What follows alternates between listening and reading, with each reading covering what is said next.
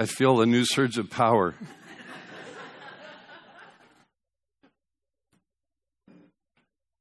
And Tony's been trying to get my attention for the past 5 minutes, I think, back there, to tell me that wasn't on. Okay, well, I'm going to have to adjust to this now. Most of my opportunities have been focused on fulfilling the Great Commission, making disciples of Jesus Christ. That's what he commanded us to do. And that's taken me into several different roles, several different jobs, opportunities, different places, but it's always included work in a local church. Some in an urban setting, suburban, small, rural churches, most of them small, mid-sized churches. Some were old, some were new, some were thriving, some were struggling. 25 years ago, God used us and a couple of other families in Greenfield to start Cornerstone Church there, Cornerstone Fellowship Church. And now, Risen Hope Church in Anamosa. Planting new churches, making disciples. I've been telling myself ever since this new venture started to come together, I've written this over the top of everything that I've done. I've told other people, I tell you this morning, we are in a spiritual battle. Now, all of us, all of the time, are in a spiritual battle. But this is special. This is D-Day. This is Normandy landing. Because in planting a new church, we are invading some territory that Satan has held on to. You know, he will do anything and everything he can to stop us, to defeat this venture. Some obvious things, some subtle things. He'll come at us from every different angle imaginable. You know, Ephesians chapter 6 says our struggle is not against flesh and blood, but it's against the spiritual forces of evil. So we have to fight this battle in spiritual terms, with spiritual weapons. Now, in the weeks and the months ahead, we Anamosaites, I don't know if that's a word, sounds like an Old Testament tribe, doesn't it? We, the Anamosaites, we're going to be planning and we're going to be dreaming together. We're going to work on mission and vision and values, and we're going to try to borrow from the wisdom of others, read and consulted. But we need spiritual armor. We need a helmet of salvation and a breastplate of righteousness. We need a belt of truth. We need our feet shod with the good news of the gospel. We need a shield of faith. We need a sword of the Spirit, the Word of God. Pray those things for us. Pray those things in the months and weeks ahead. I've already heard multiple offers many times. How can we help? Questions of how to help. In the weeks and months ahead, I'm sure we're going to have some material needs. So, some needs of time, some needs of volunteering, some help. And we'll ask. But what we most of all need are those prayers. Here's how Paul concludes Ephesians. Pray in the Spirit on all occasions with all kinds of prayers and requests. Keep alert and always keep on praying for all the saints. That's what I ask of you this morning for us, for that new church, for Risen Hope in Anamosa. So let's get into the study of Romans this morning. We're going to continue the study that's been going on for several weeks here. Our passage this morning is the latter half of chapter 5. So if you want to turn there in one way or another in the Bibles in the pews or the chairs, on your devices, wherever. Romans is such an amazing and important book. I mean, it is so packed with life-giving truth. I mean, you can really just open it up and drop your finger just about anywhere, and you've got a lot to chew on. But we're going to focus on this second section in chapter 5. And even this passage I would say more than many others in Romans, offers a challenge because it contains so much that's packed into such a small space. There's doctrine here, there's theology, there's so many cross-references to Old Testament history, Old Testament teaching. Any single phrase that we're going to look at this morning is like pulling on a thread, and you pull on it and it just keeps coming and it just keeps coming. What's more, I'll just say it this way. Paul needed a good editor. He needed a good editor. I would say, Paul, you need to rewrite this because your sentence structure is really complex. Paul, like my 8th grade English teacher would say, just try to diagram this sentence. Now, Paul, of course, had the Holy Spirit as an editor, so we've got what God wanted us to have here. But it takes some work. Now, given all of that, essentially this passage is a comparison and a contrast between two men. That's what we're going to look at. The lasting impact of two men. So let's pray, then we'll get into the study here. So Father, I lift up our time here.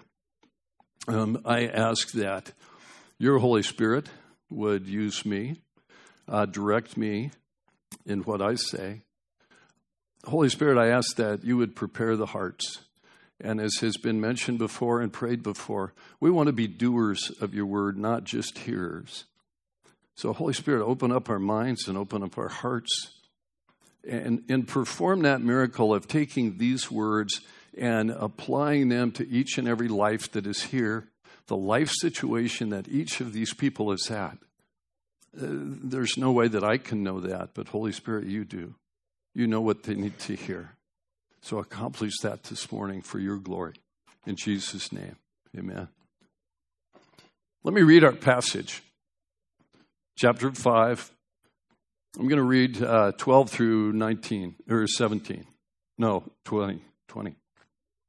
Therefore, just as sin entered the world through one man, and death through sin, and in this way death came to all men because all sinned.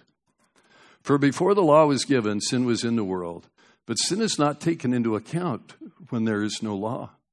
Nevertheless, death reigned from the time of Adam to the time of Moses, even over those who did not sin by breaking the command, as did Adam, who was a pattern of the one to come. But the gift is not like the trespass.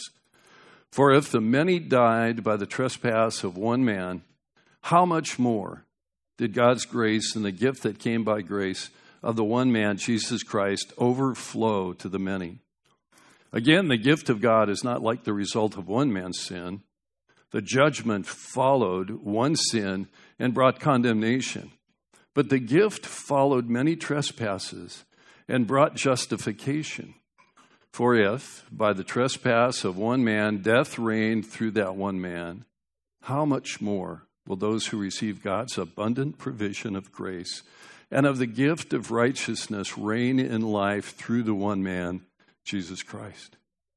Consequently, just as a result of one trespass was condemnation for all men, so also the result of one act of righteousness was justification that brings life for all men.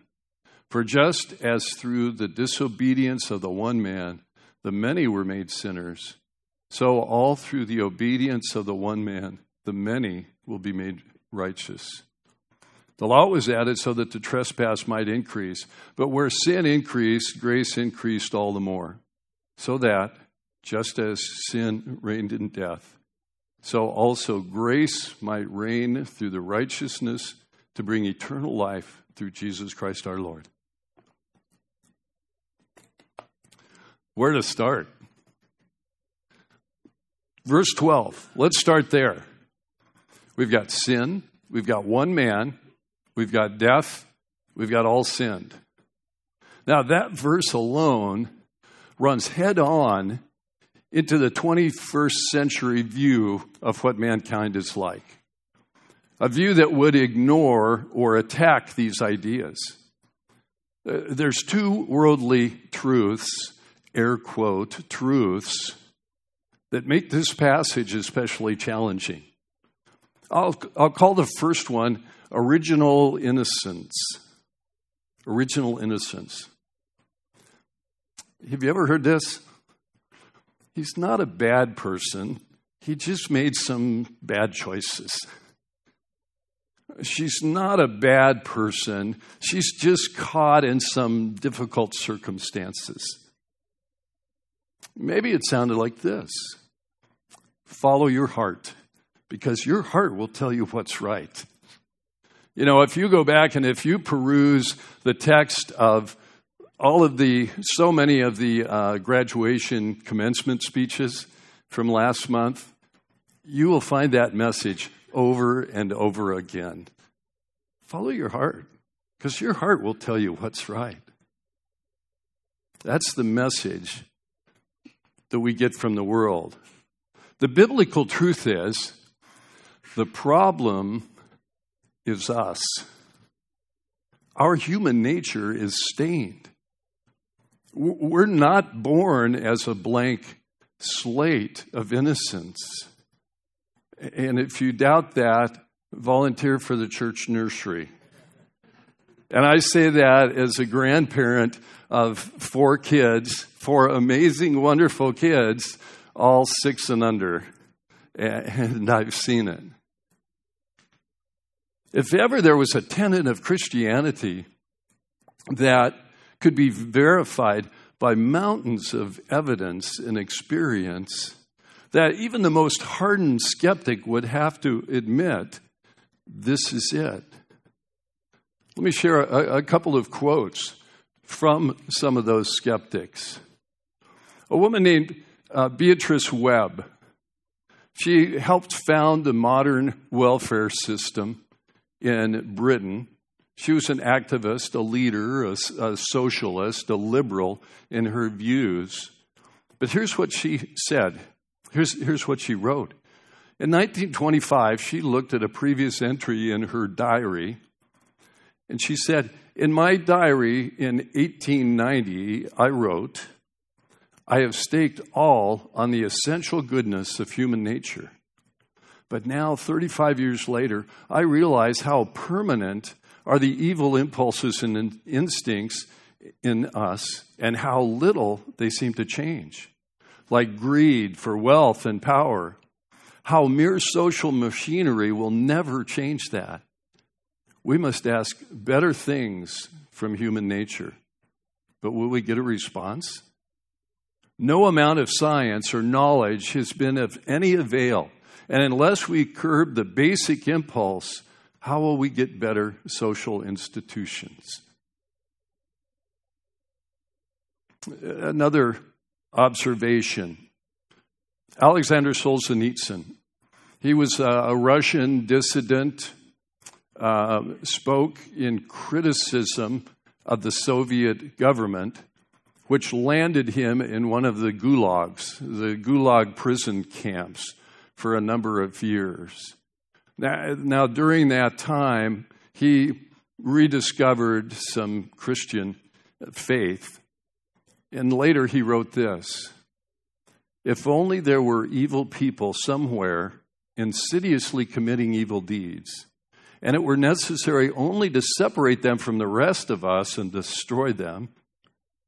But the line dividing good and evil cuts through the heart of every human being. And who is willing to destroy a piece of his own heart? It's a problem of the heart. It's a problem that we all share. Previous chapters of Romans have shown us that. If you've been here for those messages, if you read through the first 3-4 chapters of Romans, this passage and others, many other verses, clearly assert the problem that we have.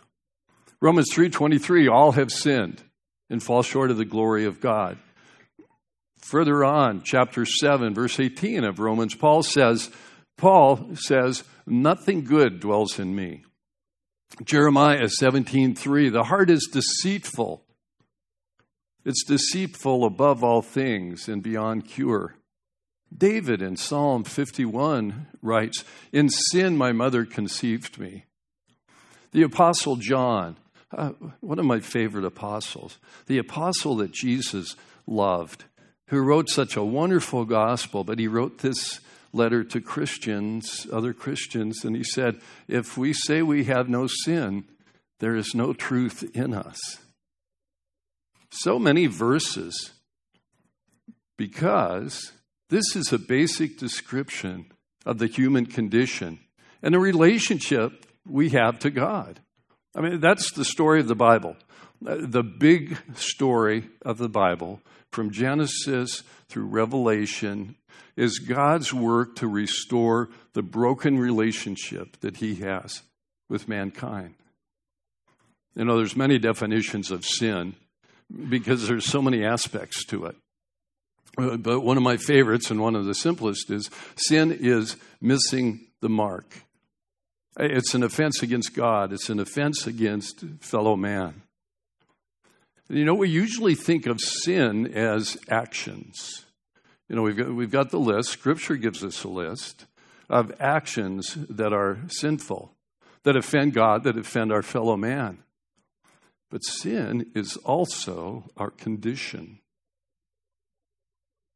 So where did this human bent for evil come from? How did it all begin? Well, Paul answers that with a who. I mean, to be grammatically correct, with whom did sin begin? And the answer comes here in verse 12. One man. Now, down in verse 14, he names that man Adam. We inherited it from Adam. One man. Now, here's the second point of our head-on collision. The modern 21st century view that we collide with, that this scripture collides with. Individualism. You know, the notion that we suffer because of the consequences of someone else's action, well, that's something that a modern individualistic mind simply cannot accept. You know, this is like the whole class being kept in from recess because one kid wrote something nasty on the blackboard. Not fair. Or it's like me having to stand in a long line and take off my shoes and my belt and go through an x-ray machine and be patted down and not be allowed to take anything except in small little bottles because I want to get on an airplane. I'm old enough to remember all you needed was your ticket and you walked up the stairs and got on the plane. But something happened in the meantime. Something evil happened. And now I suffer the consequences for it. Well, the Christian doctrine calls it original sin. One theologian prefers to use the term inherited corruption. I think that's a little better description. We have an inherited corruption. It's in our DNA. You know, we've got this modern understanding now of what is inherited and how a little bit of how that works, at least physically. We've got a DNA. Quick sidebar. I like to do this when I talk. Quick sidebar. Comes from my publishing background. You know, there's the main article, and then there's the sidebar. Here's the sidebar. The foundation of this passage is that Adam was a real man who acted in real time and in a real place. He's not symbolic. He's not a myth. He's not a metaphor. He's a real man. Paul's entire comparison and contrast is built on that. And I'm not going to take the time this morning to argue that or support it. I'm just going to assert that. I accept it as true. And if you want to talk some more about that, I'm happy to talk some more. Like I said, we're in animosa a lot of times, but that means we're around. I would be happy to sit down and talk more if you want to about this idea of Adam. Oh, and one other quick point here. Paul says, Adam. He doesn't try to blame Eve. He blames Adam. And that's another one that I'm not going to get into this morning. There's enough blame to go around, Adam and Eve, but Paul summarizes in Adam. The trespass of one man, and the consequence is death. I think it's helpful to think of death in a Christian context, and I often share this at funeral services. Think of death not as an end, not as a cessation, but as a separation. We all exist with it. Death is a separation, physical, spiritual. You know, at a funeral, when someone dies physically, sadly, we are separated from that friend or that loved one. But spiritually, they have not ceased to exist. We're just separated from them. We all exist with this. Obviously, there's physical death. But death, the idea here in this passage, more than just that end point, it's everything that leads up to that. It's the disease, it's the suffering, it's the weakness, it's the fading away. Because that's the foundation, because this is the foundation of the passage that we're looking at, I want us to look at Genesis chapter 3. If you will, turn there with me. Turn back to Genesis chapter 3. Now, you know the story. It's familiar. You know, the familiar players, Adam, Eve, serpent. I'm just going to go ahead and read it. Let's read 3, 1 through 7. The serpent is more crafty than any of the wild animals. And he said to the woman, did God really say you must not eat from any tree in the garden? And the woman said to the serpent, we may eat of any trees in the garden, but God did say, you must not eat fruit from the tree that is in the middle of the garden, and you must not touch it or you will die. You will not surely die, the serpent said. For God knows that when you eat of it, your eyes will be opened and you will be like God, knowing good and evil. When the woman saw that the fruit of the tree was good for food and pleasing to the eye and also desirable for gaining wisdom, she took some and ate it. She also gave some to her husband who was with her, and he ate it. Then the eyes of both of them were opened and they realized they were naked, so they sewed fig leaves together, made coverings for themselves. There were more consequences to come. There were some immediate consequences. There were broken relationships from that point on between God and man. There was fear.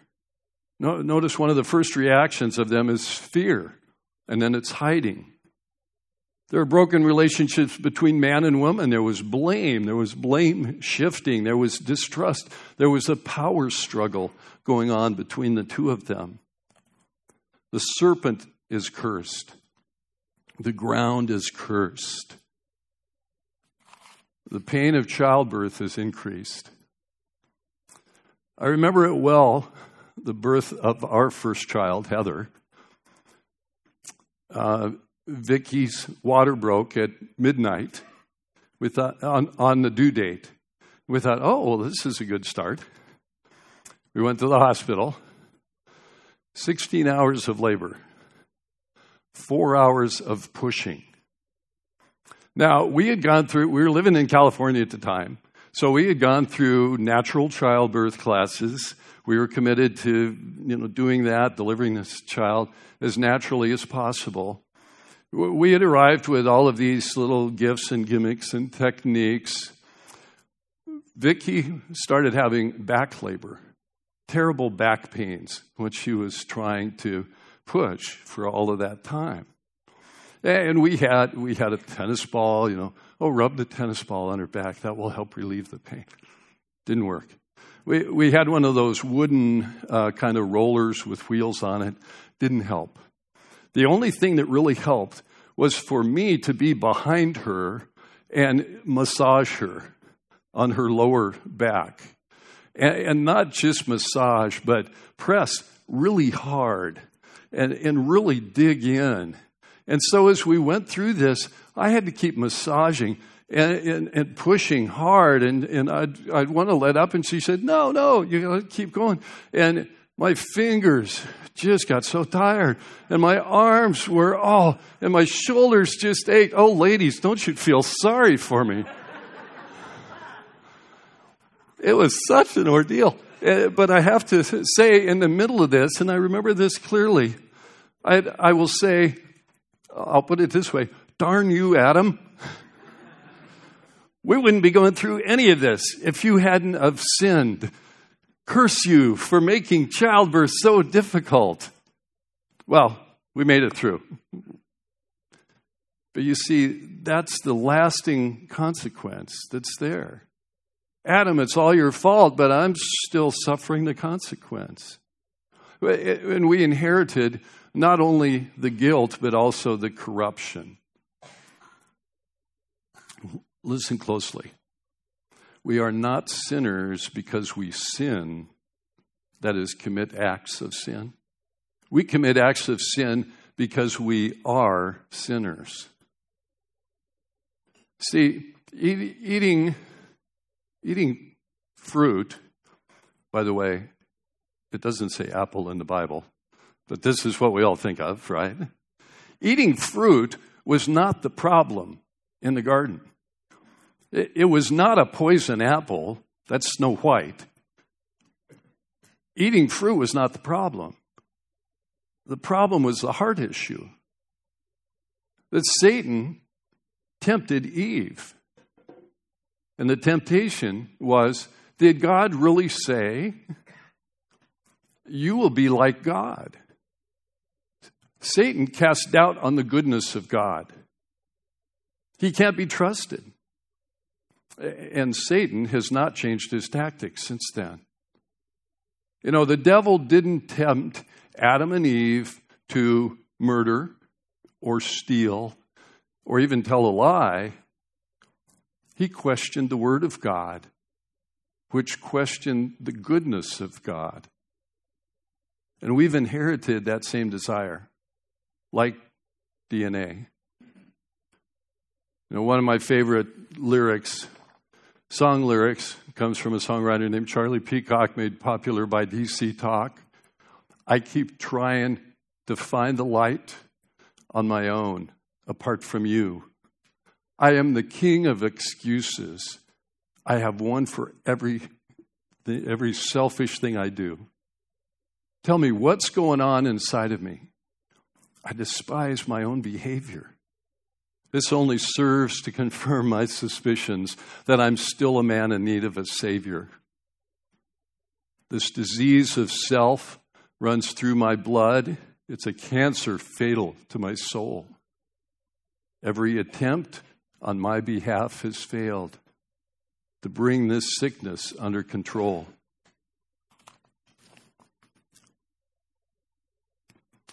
At this point, you might be thinking, I don't know about this new guy. All he does is talk about sin. And you'd be right. I mean, indeed, if this is the only time you've heard me speak, then every time I talk, I've talked about sin. But don't give up on the message, because we're not quite done. We still have more to look at. Here's the turning point. Verse 15. The gift is not like the trespass. See, Paul's been sketching the man of sin, Adam, what he's like. But now he paints the contrast. He uses this wonderful phrase that he introduced in the previous passage. How much more? Go back up above to verse 9. Let me give us a little context. Let me start in verse 8. God demonstrates his own love for us. While we were still sinners, Christ died for us.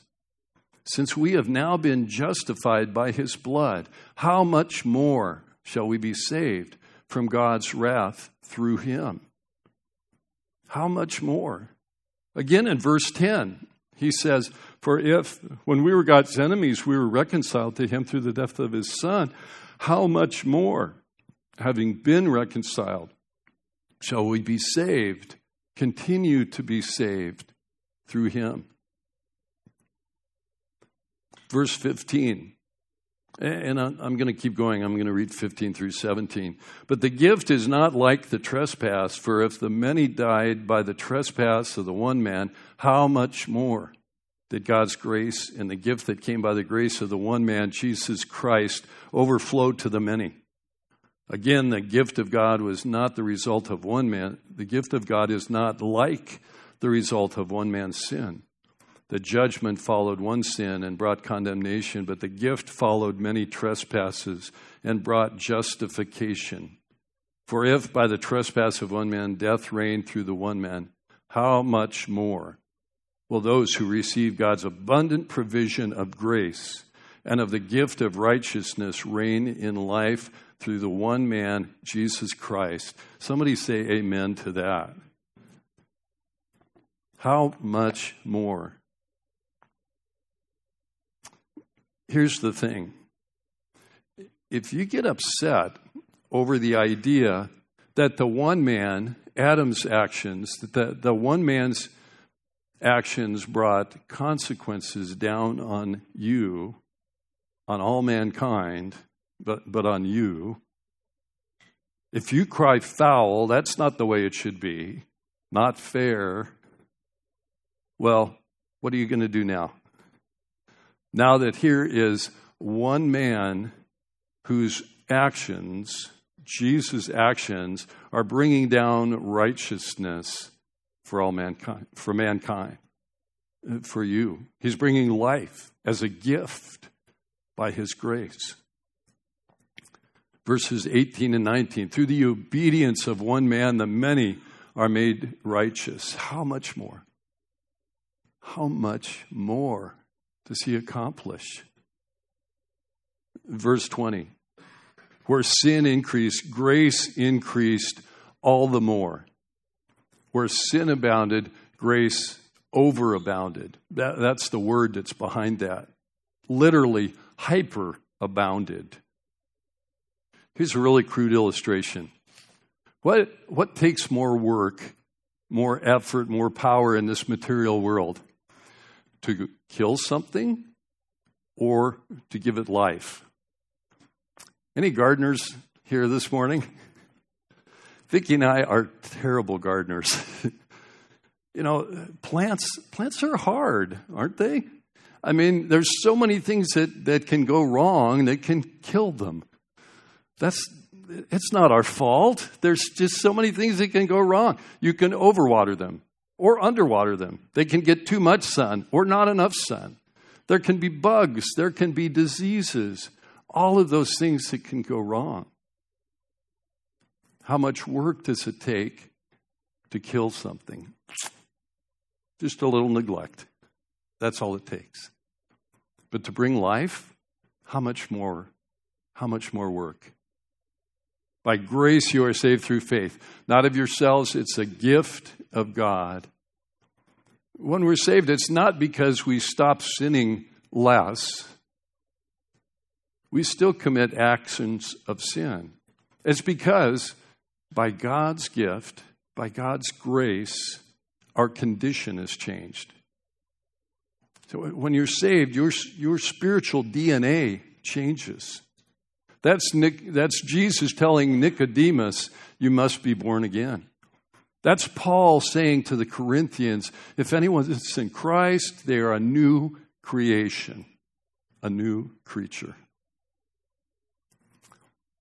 One last point.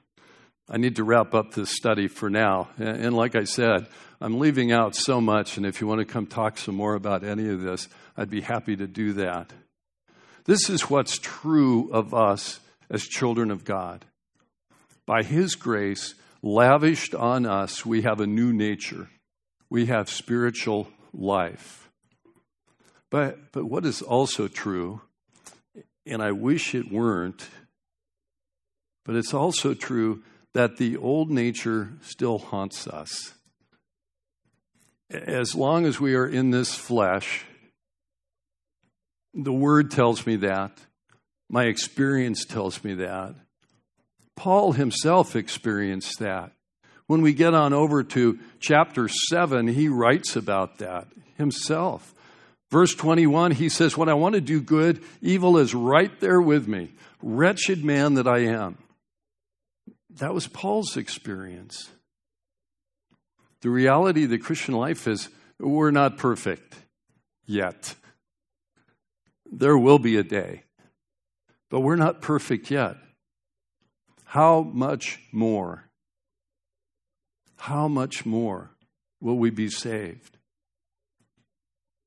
God's at work in us, in you and in me, to make us like his Son. But that old nature is still there. You know, in my years, I've been around long enough. I've worked in a number of different jobs. I've had good bosses. I've had bad bosses. I've had a couple of especially bad bosses. Now, imagine if, say, tonight or maybe tomorrow morning, one of those bad bosses calls me up and says, Ken, I want you here at 8 o'clock on Monday morning because I've got this, and this for you to do. Well, why would I listen to that?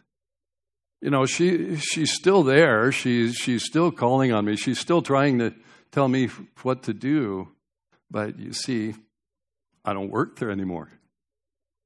My job nature has changed.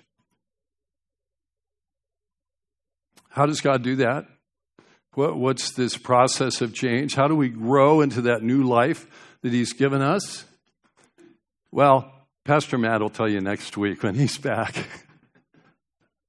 Well, no, I'll give you a little preview. Just a little preview. If we read ahead in Romans, Paul, in his struggle with that wretched old nature, comes to this point. Who will rescue me from this body of death? Thanks be to God through Jesus Christ. There is now no condemnation for those who are in Christ Jesus. Because through Christ Jesus, the law of the Spirit set me free from the law of sin and death. Paul writes in other places, I consider that old nature dead. Different versions have different words there. I reckon myself dead to sin. I consider myself dead to sin.